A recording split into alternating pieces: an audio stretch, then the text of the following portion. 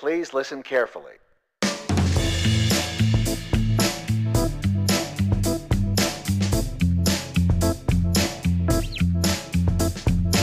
All right, so we got Ryan Sampson here. Every time I either do or instruct a class to do Sampson stretch, I always think of you.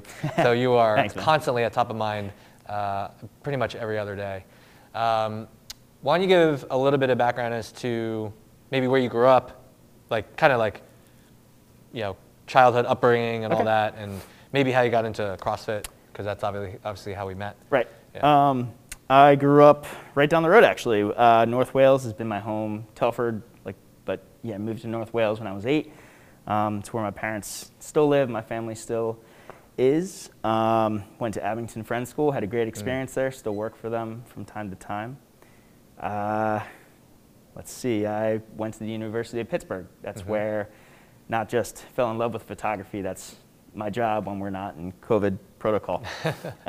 Did you go to school for photography, or was that you went to school for something else, or not sure, and then you fell into it? So I love science. I nerd out about it, but Pitt, the undergrad there is spectacular for pre-med, and I got weeded out real hard. You know, I had a lot of friends who partied too much and I didn't touch any of that stuff. I just wasn't great at taking their standardized tests, and Got it. I love history. Even like anything else, like I can sit down and nerd out and watch, read, listen to any of that stuff. And I was like, what can I do to stay in the University of Pittsburgh, which is a great school?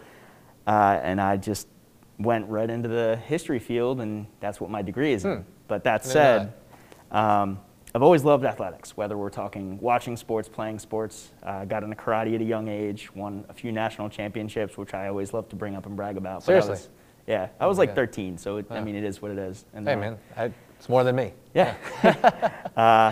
But yeah, then, so going to college, okay, I'll backtrack a little bit. So at Abington Friends, you have to play a sport. And I wasn't good enough to make the varsity soccer team. I was pretty undersized. I was just kind of burned out by all that. But I took up a photography course, because you have to take a art at Abington Friends School.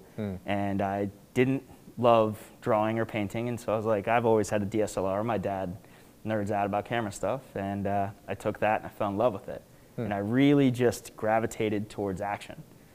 So I started taking photos of all my friends in the sports teams.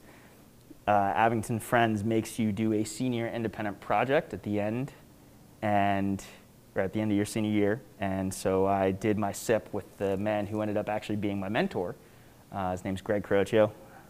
He, to this day, still does Villanova, St. Joe's, LaSalle, Philadelphia Union. So I mentored under him, and then went to Pitt, continued my love of sports, found that the best seat in the house was working for the Pitt News, and we had some amazing basketball teams back then, like Juwan Blair, a few #1 teams, of course Villanova, knocked us out, so still a little bitter about that. Plenty of good rivalry back then. It's right. It's somewhat dwindled out, although Pitt's recovering a little bit. We're still not Villanova. But so yeah, then after I graduated from Pitt with a degree in history, I talked again to my mentor, and he needed some help, and been doing that pretty much ever since. And it's fun. It's definitely a rewarding job. It's got moments where it's cold as hell and you're wet, but it's a good time. And then while I was at Pitt, one of my buddies, I was eating way too much pizza, drinking too much beer, and I was getting a little tubby. And so one of my best friends had just started the Panther CrossFit Club. And so my junior year, I started going into that. And I always had this idea of the gym guys being these kind of stupid jocks, right? Like just guys who just go in there, like to lift heavy things and put them down. And my first experience there was Fight Gone Bad. And most of that is quite a workout, right? To start. Most of that was because of our lack of gear. So did that, fell in love with it, realized the guys were actually really intelligent.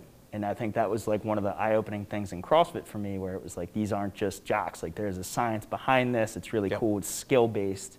It's not just overall strength, albeit they were monsters. And yeah, so I started Panther CrossFit. I remember trying to clean a PVC pipe and just being furious because I couldn't figure out how to squat under it. But yeah. So let's back up. So because the former high school counselor in me is curious. When you were at Abington, how many kids did you graduate with? 68. So you were living in North Wales, so it meant if you went public, you would have gone to North Penn Penn. with 3,000 Way per too many. class. Yep. Or sorry, 1,000 per class. But 3,000 But 3,000 overall, because they only go 10, 11, 12. Yep. And instead you chose to go to a small school. Yep. So talk to me about that decision, and then also talk to me about, do you feel like that decision shaped you into a person that you otherwise wouldn't have become or would have done differently if you went to a big high school? Right.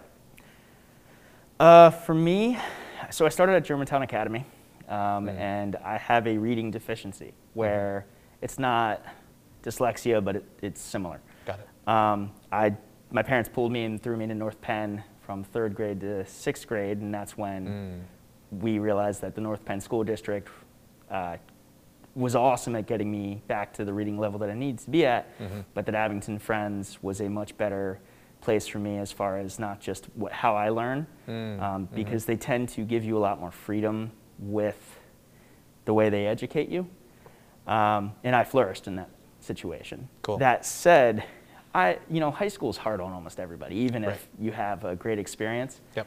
And I realized that whether it was the lack of other friends in student body or just everybody knowing each other's business, I was so sick and tired of that small school environment.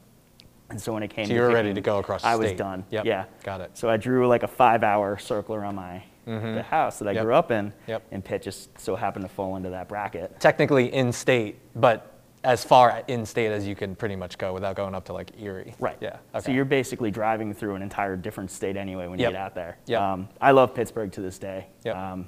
It's a fantastic small city that's completely reinvented itself. Yes. So when you were at Pitt, you went in for pre-med. Yes, definitely known for their sciences for sure. Yep. But obviously, they probably structure it in a way to make people weed themselves out, Correct. right? And that was very effective for me. Yeah, which, hey, look, like if it's then versus like getting into med school and then suddenly realizing it's not for you, like better to do it then, right? So when you're there, you decide to go to history. Yep. When is that, freshman year? Yep. End of my freshman year, Okay. just started taking classes I knew I could succeed But mostly at. because you wanted to stay at Pitt. Yep. Because you already made friends there. Yep. And you were also like, well, what am I just naturally interested in? Right. But photography never, either that maybe they didn't offer it or it just never It was not one came of up those, as an option. Yeah, it was something that I always did as a passion. Okay, got it. But never really thought that I can make money through it. Gotcha. Mostly because how I got the gig with Greg was a lot of luck. Got it. And I just wanted to kind of cross those other bases first. Okay, so you come out with a history degree. Yep. So what's your plan coming out senior year? You graduate, you Yep. probably have friends that already have jobs lined up. Yep. A lot So- of engineers. I associated with the smart kids. in Yeah, my so they life. already had internships junior year that they then, Right. go in. I started college as an engineer, so yeah. Fully familiar with that. So what was your plan to come back and talk with Greg about helping him out? I had sent him some of my work throughout that time period, so we kept in touch. Okay. And I knew how much his business had grown in that period too. Yeah. And I think the biggest difference was he had 3 kids under the age of like 5 at the time. And so he was just like, this is far too much work for me. And so, yeah, that's just kind of how that developed. And then I interned under him, and then part of my paycheck would actually go to paying off gear, which is how I was able to go into the sports photography market. Because if you guys know anything about cameras, it is a steep slope to get anything worth shooting with. High barrier to entry. Obviously, once you have the glass, in the bodies, it's lower maintenance over time. But yeah, especially for sports photography, where you're dealing with larger, more telescopic lenses versus, maybe portrait photography. Yep. Yeah. So it's the gear is awesome. Like just nerding out about that stuff all day. Yeah, for sure. Yeah. So you graduate, you're helping him out, and then at some point you're just basically like, look, I'm gonna make this my career. Yep. And so you're shooting for what, mostly colleges and some mostly professional collegiate. teams? Philadelphia Union is the main one. I've shot the Flyers a time or two, but like nothing crazy. It's when we're not in COVID protocol and most colleges are looking to actually have sports being played. Yep. But yeah, it just completely blew up the entire sports scene, and it's still struggling to recover. You have basketball and football are the 2 main ones that bring in money, so obviously we're pushing those programs through. But as far as like spring athletics are concerned, they're really struggling, and hopefully, fingers crossed when the vaccine starts getting more distributed. Yep. But until then, it's just everybody kind of treading water and holding their breath. Now, Yeah. when they hire you, are you working for the university as an employee, or are you hired as a contractor? I am a subcontractor. Okay. So So you're 1099. correct. Yeah. Which is not preferable, but I mean, Right, welcome to the photography world. We don't get to Yep. make a lot of our own rules unless it's your Yep. contract. Yeah. So even though you might be consistent, it's pretty much like you're a freelancer, Correct. waiting for people to tap you on the shoulder and Yep. and bring and you then in. you go. There were quite a few years we had the Ivy League contract, and that was awesome because they would send me up on weekends, and I would just spend the entire weekend at Brown, and then Got it. drive down to 'Cause of Penn. Harvard. Yeah. Okay. And so that was fun. Tons of work. I mean, we're talking like 50,000 photos taken in a 2-day span. Holy smokes. And then you have to go through, and you don't edit them all necessarily, but you Right. make sure that the action's good and that Yep. the photos are in focus, Yep. which with something like swimming and diving is like every third one. Yep. But yeah, I've shot everything from, swimming, diving, fencing, football. Basketball is probably the big one in Philadelphia because our basketball is just so awesome. What's your favorite? I really enjoy soccer.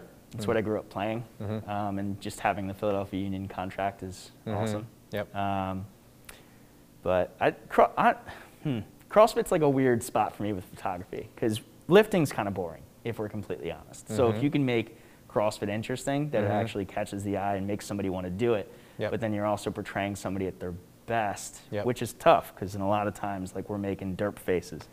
There's that 5% of the population that can look good doing anything, and Yeah, everyone veins are else popping looks, out everywhere. Yep. Looks like you're on the toilet. right? Like, yeah. Just, And then everybody else just looks ridiculous. So Yep, yep. if you can actually get that person at their peak, and I think that's why I love photography, and I say it all the time, of if I can capture the person at their like athletic prowess, that makes me happy. That's why I love to do what I love to do.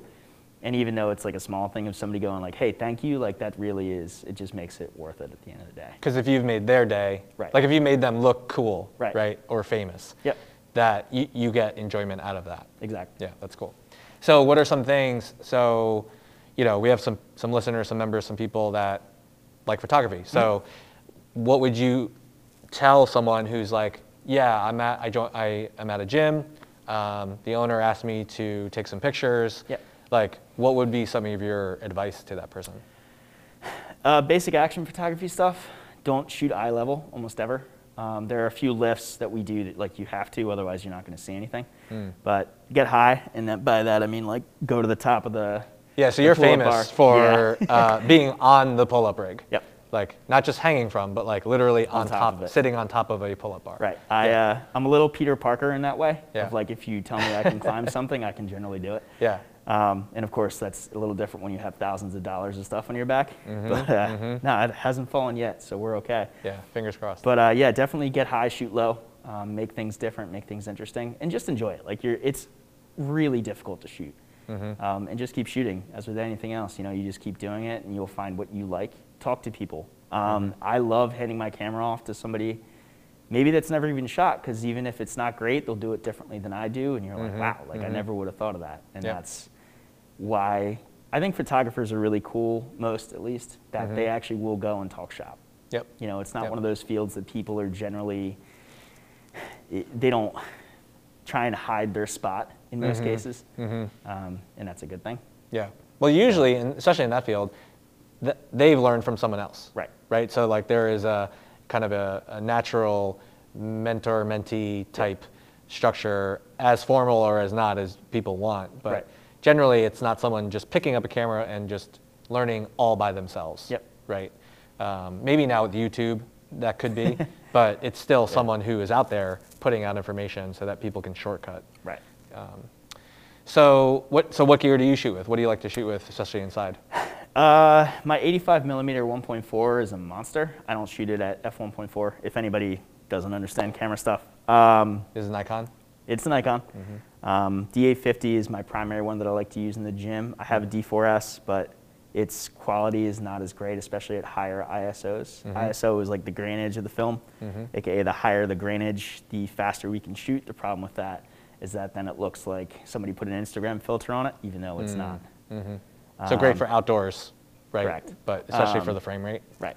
Oh my, it's like 11 frames a second. So Yeah. that's also tedious when I'm in the gym and take 700 photos instead of 250. But the D850, the file sizes are awesome too. So I can use that fixed lens and shoot it and then actually crop it and it's still, you know, Yeah. 7 Still megabytes. huge, Yeah, big it's enough. still, yeah, Right. it's awesome. Yeah. And then, yeah, just the f-stop. You generally don't want to shoot anything below 1.8. It's just too low of a depth of field. But yeah, Cool. this is all, you know, shop stuff. But, you know, I have Yeah. the 70 to 200. The 14 to 24 fisheye f2.8 is awesome. But, you know, you're getting everything in that frame. Yep. Yeah, you definitely have to know how to use it, right? Right. Yeah. So yeah, that one's awesome if you actually get to the top of a rafter and like somebody's doing like a clean and jerk, and you can just shoot down and like the weight's all distorted and it just looks awesome. Yeah. That and if you're trying to take a picture of a dog or a kid, like you can't beat a fisheye lens. So, Especially a dog coming up right on you, right? yeah. You just get a big old slobbery kiss in the lens, and the owner's always apologetic. It's like, it's fine. You know, I got wipes. Yep. What's the deal with Spider-Man? Because you like to dress up as Spider-Man, and is that something from when you were a kid, or like when did that come about? Because you're relatively famous for that.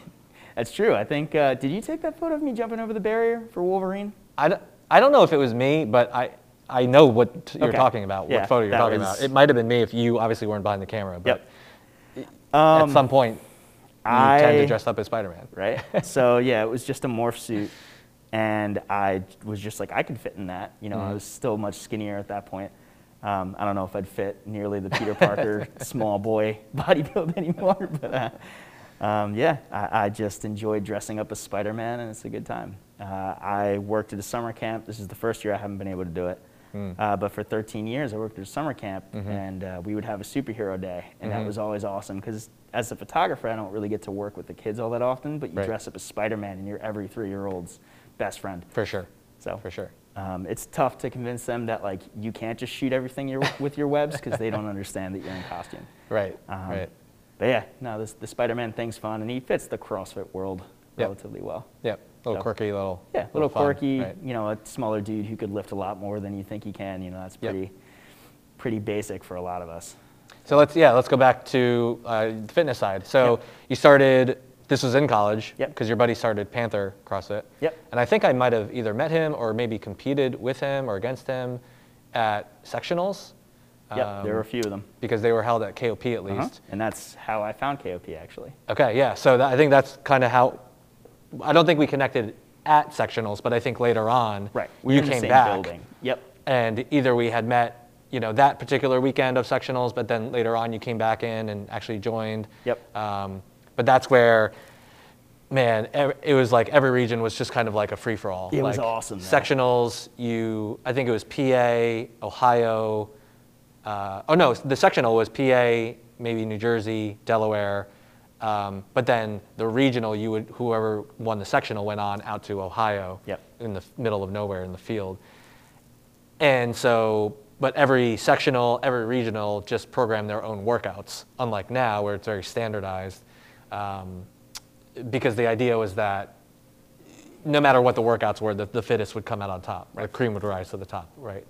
So when you started, what did you find you were better at? What did you find was a struggle?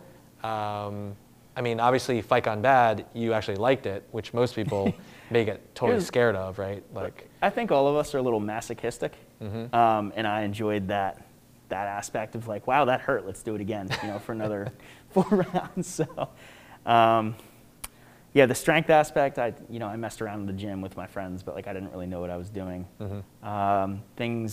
Overhead squat to this day, like is just my favorite thing. Like, yeah, there's you've been hitting nothing some more. PRs lately. Yeah, right. That 200 was awesome. That's awesome. There's nothing more badass to me than like throwing a weight over your head and then just going like, I can squat this now. Yep. And I think my karate base, especially like my, whether we're talking just front stance or anything like that, like generally speaking, your legs and your lower area is going to be a little stronger. Yep. Yeah, that's You feel like your mobility is from that as well? for sure. Yeah. Like my toes to bar are kind of weird. It's almost like it is a front kick to a degree. But that's. I will say this though, our front stance, you generally track your back foot out And whenever I try and do a split jerk, I can, once it starts getting heavy, that back foot for me pops out to the side.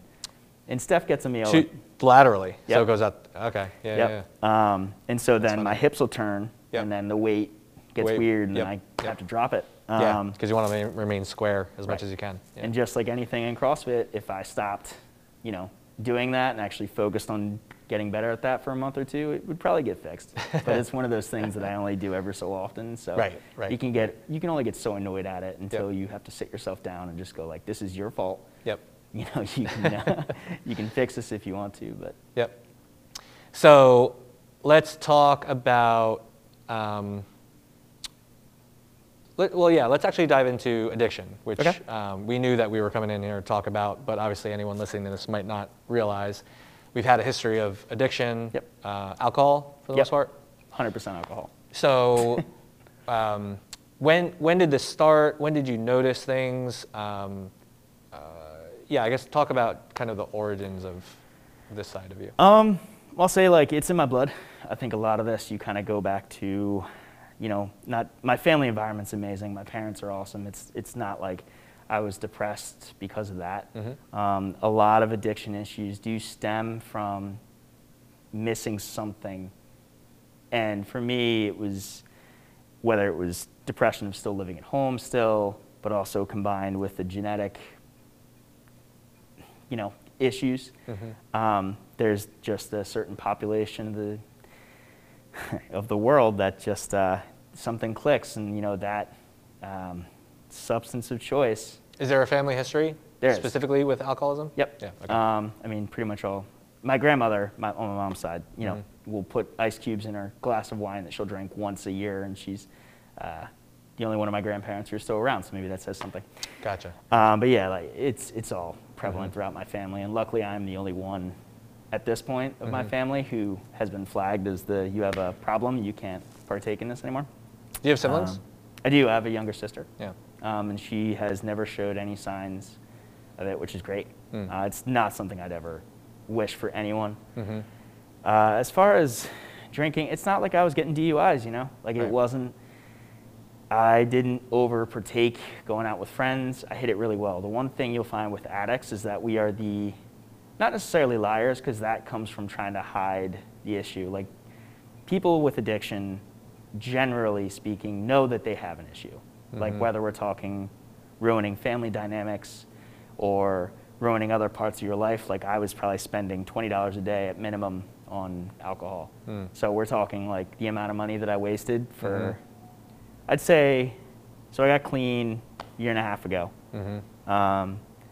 I'd say probably the last like 5 years before that was really where I had an issue. And there were ups and downs where like I would get in a fight with my family from being too drunk at a holiday party, and then I'd stop for a week or two, and then we would slowly get back to there. But it is a progressive disease, and that's one thing that nobody wants to hear. But it is a disease, and you got to. They don't want to hear because they don't want to admit that they're what they have always heard about. Yep. But don't want to identify with. Yep. And there's a stigma, and that's part of the reason. Do you want me to go into like really where As much as you're comfortable with. Okay. Part of why we're talking is because like a year and a half ago. Well, yeah, probably a year and a half ago, there was this Facebook post where you did a squat clean, and I think it was 200 pounds. Yep. Your previous PR was 155. Yep. And you wrote about, yes, 45-pound jump is great, especially after doing like 8 or so years of CrossFit. Yep. When, normally that far in, you don't make jumps like that. No, not at all. And so you wrote that, yes, the jump in of itself is nice, but hey, here's what I've been dealing with these last years. And I think a lot of people didn't even know this about you. And so there's this response of, oh my God, like we've known Ryan for years, and obviously he's been kind of masking it better than maybe we would have ever caught on to. So part of why I want to talk about this is I have to imagine there are people out there, either they themselves or their family members or friends, that are dealing with a not only similar but this situation. Yeah. And so talk about as much as you want, because the more people can learn, the better. It's such a tough because there's so many people that struggle with the mental instability that kind of sets you to that. Yes, there's a genetic, as I kind of touched on, issue with it, but it is so sneaky and it can happen to anyone.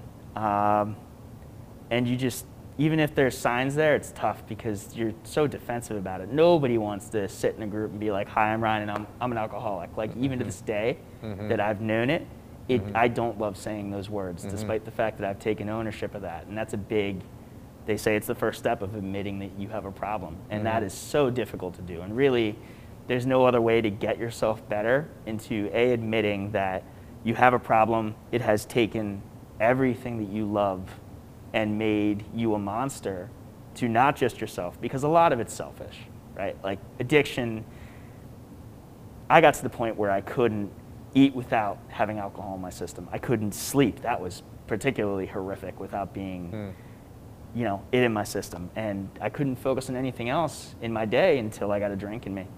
And you do hide it pretty well. But I remember, you know, obviously know Keith Bombar, his girlfriend, Alicia, had only really known me from like a year before like I went and got help. And she, when I did come back and I got help, and I remember there was one circumstance where I was holding the phone and I was particularly like shaky like that. And she was like, oh, you shake like that too? Like it's cold in here. And I was like, yeah, totally. And just kind of like tried to hide that. But it was just a constant thing that I was around, and I got good at hiding it, but only so much. You know, people. So your family knew? Family definitely pretty knew. Pretty quickly, or you were able We all to... make excuses for it. Yeah. You know, like Ryan just likes to have his drinks, and you know, I got good at doing it. I'd stay up late at night. I still do. I'm a night owl, just by genetic, whatever. But you're creative. Yeah. I like to stay up You're at night. You're classic and work. creative. Yeah. Exactly. Stay up at night working on a computer. But that's when I would drink. You know, I'd wake up at 1 o'clock in the afternoon and, you know, try and expedite the amount of time where it was socially okay to get a drink in me. Yeah. And this was after college when Yes. you were home? Yep. So none of this really manifested in college? Or No, I was relatively late. I mean, I drank, part of my college drinking was like I was roommates with all the dudes who were, and hung out with all the CrossFit guys who were much bigger than me. So like I could technically outdrink. Try to keep up with them, but because of body weight. Yeah, okay, got it. And then Yeah. kind of what you hinted on before, where I didn't have an internship right after school. Like I kind of made my own rules and did my own job. I was able to manipulate my schedule around whether or not I would go out drinking the night before, play video games too late, and drink. And then all these guys who I was friends with started to have real world responsibilities, and I stopped. And I think that's really where one of the bigger issues and the flags for my family was that I wasn't progressing. I wasn't doing anything else with my life. Like I had totally stagnated, and I would, not to like deep dive into like an addict's brain, but like I would have these conversations with myself, like while I was so messed up from all this, just going like, why do you keep doing this to yourself? You know, there's a real world realization of like, I'm stuck here, but then at some point you stop caring that you're stuck. And that's where yeah, so you're self-aware of this like failure to launch kind of, right? Like, I mean, you were working, but it just wasn't happening in parallel to your peers who were, whatever, getting into relationships or getting promotions. Furthering their life. So you're talking to yourself as a third party, basically, because you know what's going on. Analyzing myself, and I beat myself up. And that's like, again, there's so many different parts of this monster. Very hard on myself. I mean, any temper tantrum I throw after missing a lift or something, you'll see that. No, it's a sneaky thing, addiction. And yeah, I think for me, where my family really knew was that not only was I blatantly lying to their face, but like I would say mean things that would never come out of my mouth otherwise. And it was just the monster of me trying to defend my life choices of just not caring and giving up. And it is a very slow, painful death. And it sucks. And like that's the one thing that I, especially like with making that post, where I'm just like, look, I was there. Like, and it's so important to me and anyone else that's been through this shit to be like, it does get better, but you got to put in the work. And there is a sameness, and why a lot of people love AA is because even if our DOC, our drug of choice, which technically alcohol falls under. I went to rehab, spent a month in St. Joe's Institute, outside of State College. Fairly good experience for all things considered. But whether we're talking cocaine, meth, like all these guys, it's still, there's such a stigma to alcohol versus drugs. It's all the same stuff. Like whether we're talking like low income, we all kind of boiled down to something that just wasn't there. And that was eye-opening, and it was kind of nice to actually have that group that, no, it's not funny that I lied to my family or would hide alcohol bottles throughout the house so that like nobody knew just how bad it was. But it made, anytime that you see someone that has your same issue, it makes that issue feel real. And throwing it under the rug or saying it's not a real thing is just so easy. And thank goodness 2020, 2021 is so much better about that, and that's been nice. Yep. But yeah, it's, I don't know. So for rehab, Yep. what was the catalyst to you? Was this a self, Oh. was this an intervention? Was this a self-admittance to it? Like how did you get to rehab? So I started working, photography had kind of fallen off a cliff. One thing you'll notice, as I kind of touched on earlier, is that your work will suffer, and my photography was not good.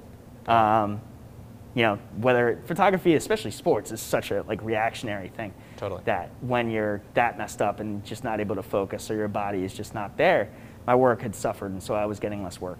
And so I took a job at FedEx working in a warehouse that's actually right down the road. And I had dropped from 150 pounds, which is still fairly slight, to like 138. Wow. And so I was skin and bones, drinking my life away, could barely function without it. And my parents found me passed out in the basement of their house, just like relatively non-responsive. Wow. And so they rushed me to the hospital, pumped me with fluids, put me on an EKG. That was a rude awakening. And this is all fairly blurry to me still, like for better, for worse. What year was a ton this? of it. It was almost 2 years ago, 2019. Got So it was March of 2019. Okay.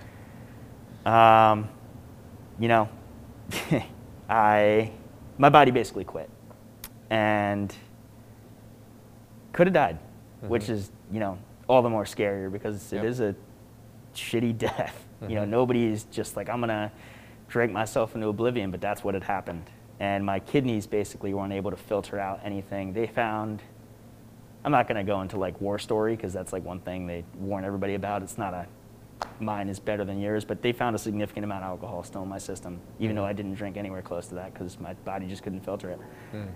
So got me to the hospital.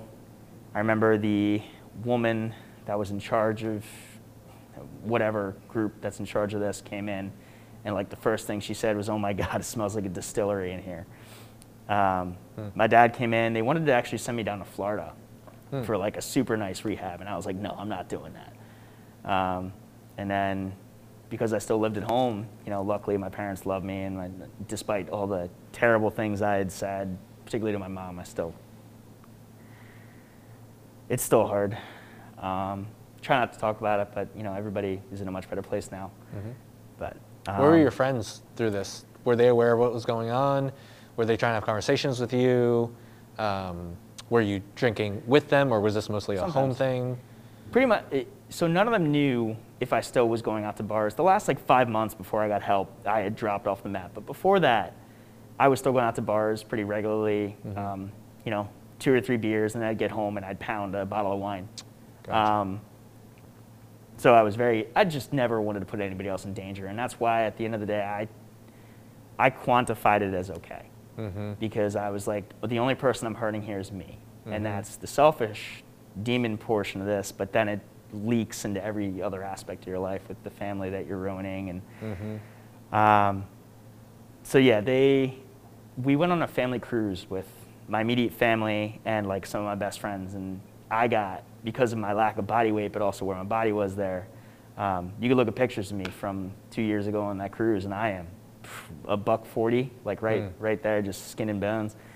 And they all knew that like something was really wrong. And it's just hard because what are they going to say? You know, that they love you, but you need to get help, and I wasn't ready for it. And that's the saddest thing. No matter who you talk to, like unless you're ready to get clean, it's just not going to work. It's too accessible, especially alcohol. You know, everybody, there's a okayness with drinking too much, especially now. Like, I mean, we could delve into that about my worries of the amount of people that I see that I'm like, you've developed a bad habit here that During you wouldn't COVID. have developed any other way other than Yeah. staying at home. Yep. So that scares me. But I've been very blessed with not just my immediate family, but all my friends being so ridiculously supportive, whether I wanted it to or not. But yeah, then CrossFit, like coming in, and like one of the the doctors, particularly at St. Joe's, were amazed because they were like, they take like when you get in there, they take like a basic of your body as far as like what you're capable of. Within like a week, I was like back to like normal, good health, and they were like, "That's absurd. Like people don't Got it. rebound Yeah. like you." And it was because for the most part, I was still doing CrossFit, even once or twice a week. But the wellness spectrum that we talk about, like that's definitely a thing. I'm not saying don't test it, Yeah. but I'm not saying test it. Right. But that was, I definitely think CrossFit saved my life in that regard, and it definitely has kept me out of trouble when I came back. So this is interesting because there's a lot of people with a history of addiction who, there's lots of different spectrums of it, but for the most part, there's a lot of stories where they, go into rehab and then come out and then they start CrossFit. Yep. Or something to that effect, where basically exercise is now their new addiction, right? Yep. And you It's have dangerous. games level athletes because they're willing to put 6 hours of work every day into working out because all of a sudden, they're redirecting their energy towards this versus whatever Yeah. other vice they were. Fraser's one of us. Exactly. So, Yep. He's been sober for what, like 5 years or so, right? yeah, Something maybe. like that. I think he had issues when he was like 16, 17, so he figured it out pretty early. Yep. He was super young. Yep. Right, but he hit that same realization of like, this isn't what I want. And then, like we all have addictive personalities.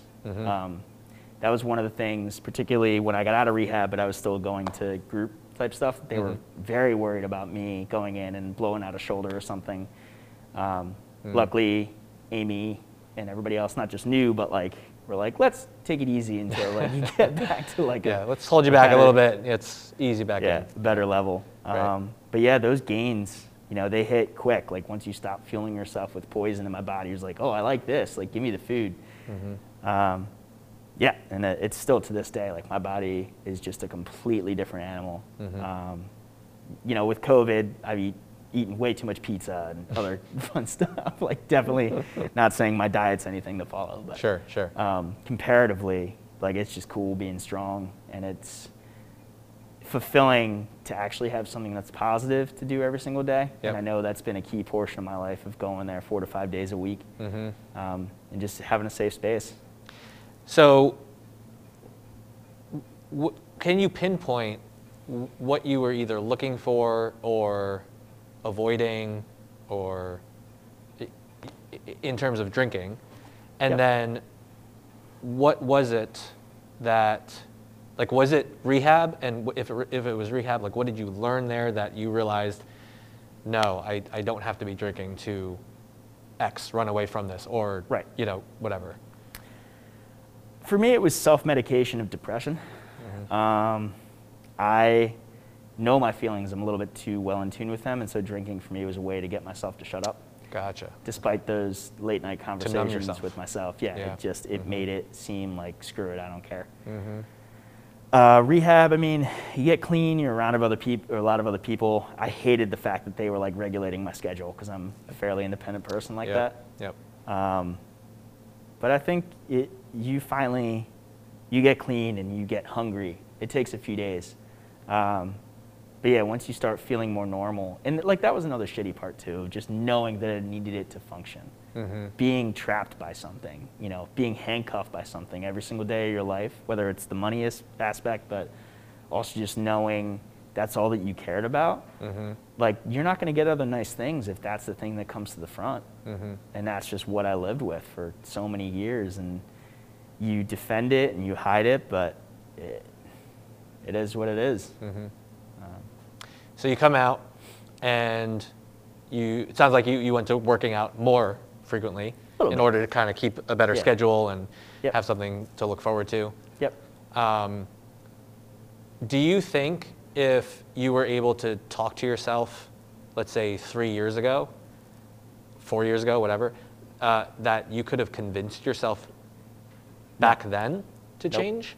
I don't, because I think that near-death situation of like waking up with an EKG on you scared the shit out of me, as it should. You know, you got to hit that rock before you could really be happy with yourself again, and just acknowledge that this is who you are. And it's not. It sucks. Like only 10% of the population even has to potentially have this issue. But I can't tell you how many times that I was like, why can't I stop? Why is it always a game to see how much I could put in my system? Because there just isn't. There's no yellow light in my addictive brain like that. Yeah, it's luckily, all or nothing, right? Right. Yeah. And that's just where you are, and it's degenerative too, because once you start and your brain makes those neural pathways, that was another cool thing. Like you actually do learn a good amount of science in rehab, at least the one that I went to. Just bringing it full circle back to the science, right? Yeah. So the thing that I failed out of in college. But yeah, just as soon as you make those neural pathways, they're like, it's degenerative. Like as soon as you go back to drinking more, it's going to be just as bad and then be worse. And so it might be a scare tactic, but it's true. But it worked for you, yeah. And especially talking to people that have relapsed. I am not a great example of somebody who needs the AA program. I have some strong disagreements with the way that they do certain things. I think it's great, and I think that everybody in recovery needs a community. It just wasn't the community for me. Well, you already had one. Right, and that's kind of... Right, through CrossFit. Yep, through CrossFit, and it's... As long as you're like open about your issues, and I think CrossFit's great about that too, because it is a family. Like it's more of a fraternity. But as soon as you actually open up and you talk to them about how you feel, like I don't know anybody who's worth having in your gym that would ever scoff at what I went through. Right. And it's just supportive, and I love that about it. So yeah, it's a bitter pill to swallow, but like as soon as you're like, this is bigger than me and I need help, then that's really where CrossFit comes in, and is great. And you could even consider addiction, whether we're talking about like bad dietary habits or it's all part of the same realm, obviously with different degrees of seriousness. Now, when you came out more public with this, whether it was that Facebook post or just in talking with people, do you get people coming to you and being like, I do. Yes, I have struggled with this personally, or I have a family member? I do, and it's great. And it's dangerous to a degree because I do not have an MD in this. I cannot tell you this is a problem, you need to go seek help. What I can say are these are the signs that I know, particularly needing it to sleep is a huge one. Anytime that you think, should I pump the brakes, just do it. It's not a problem until it becomes a problem, and that's where the neuropathway stuff comes back in, where like if you become dependent on it, you're stuck. And that's maybe not the 3 years before, but I talked to myself a decade before, then maybe. Right. So what would be some of those messages, right? Because again, I imagine there are people where they're in all different stages, right? And maybe they are in those super, super early stages where maybe something you say could change, right? So what would you say? Yeah, I would look around you. Like if the things that you continue to do are hurting everybody else around you, then that's really where you need to ask. How you make other people feel is a really big thing to ask, period, but also especially with addiction issues, because people don't know how to confront you about it. They're so afraid, and for me, I would storm off, especially at those later stages, but like nobody wants to admit that you have a problem. So if you do feel like you have that problem, just go seek out help. It's not an issue to go and see therapy, and it's getting unstigmatized, which is great. Yes. Yep. But yeah, just actually getting out there and just looking around. It's not a problem to go to an AA meeting. It's a pretty welcoming, albeit different community, but like it's still a good place. As far as, would you recommend if someone doesn't have a community to go to find one? Yes, for sure. Yeah. I think everybody needs a place to belong. Yeah, I don't really know any of the, like, humans are communal species. Yeah. So It's not going to be detrimental, right? No, it If doesn't anything, hurt. you know, it might be incremental benefit. right. More often than not, there's probably a huge benefit to finding some sort of community. It doesn't have to be CrossFit, it doesn't have to be working out. That could be a book club, could Yep. be a knitting club, could be, you know, pickleball, like whatever, Yeah. right?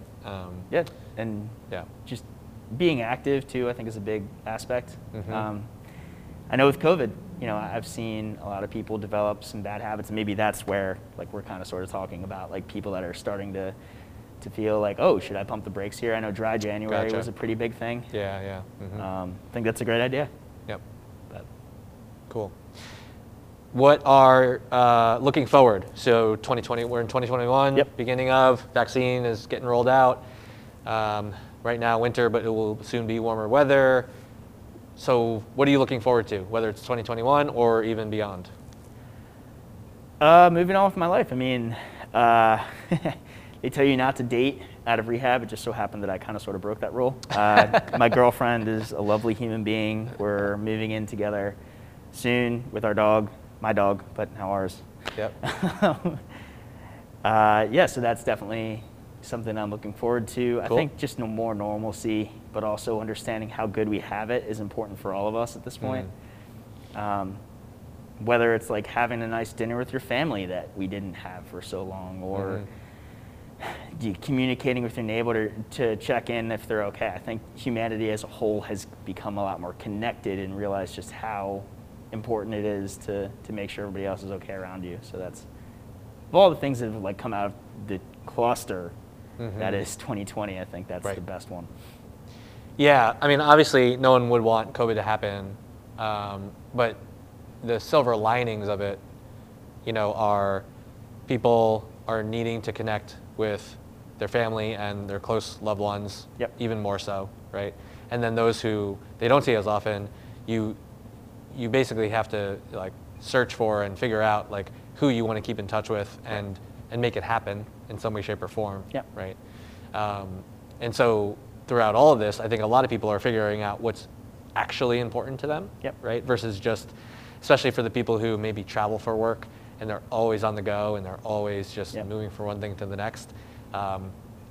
Being at home is different for a lot of people, right? And Yep. so what that does is it gives space for people to be thinking about what it is they either want, what they enjoy doing, what's important to them. So now some of it is somewhat restricted if like things are shut down and whatnot, but Yeah. you know, if you really want to make something happen, you're going to make it happen. you Right. know? So Yeah, cool. Anything else you want to share? not off the top of my head. Cool, man. Well, thanks for your time. Yeah, I of course. Appreciate it. Appreciate your story. Pleasure. You guys have been great. Please listen carefully.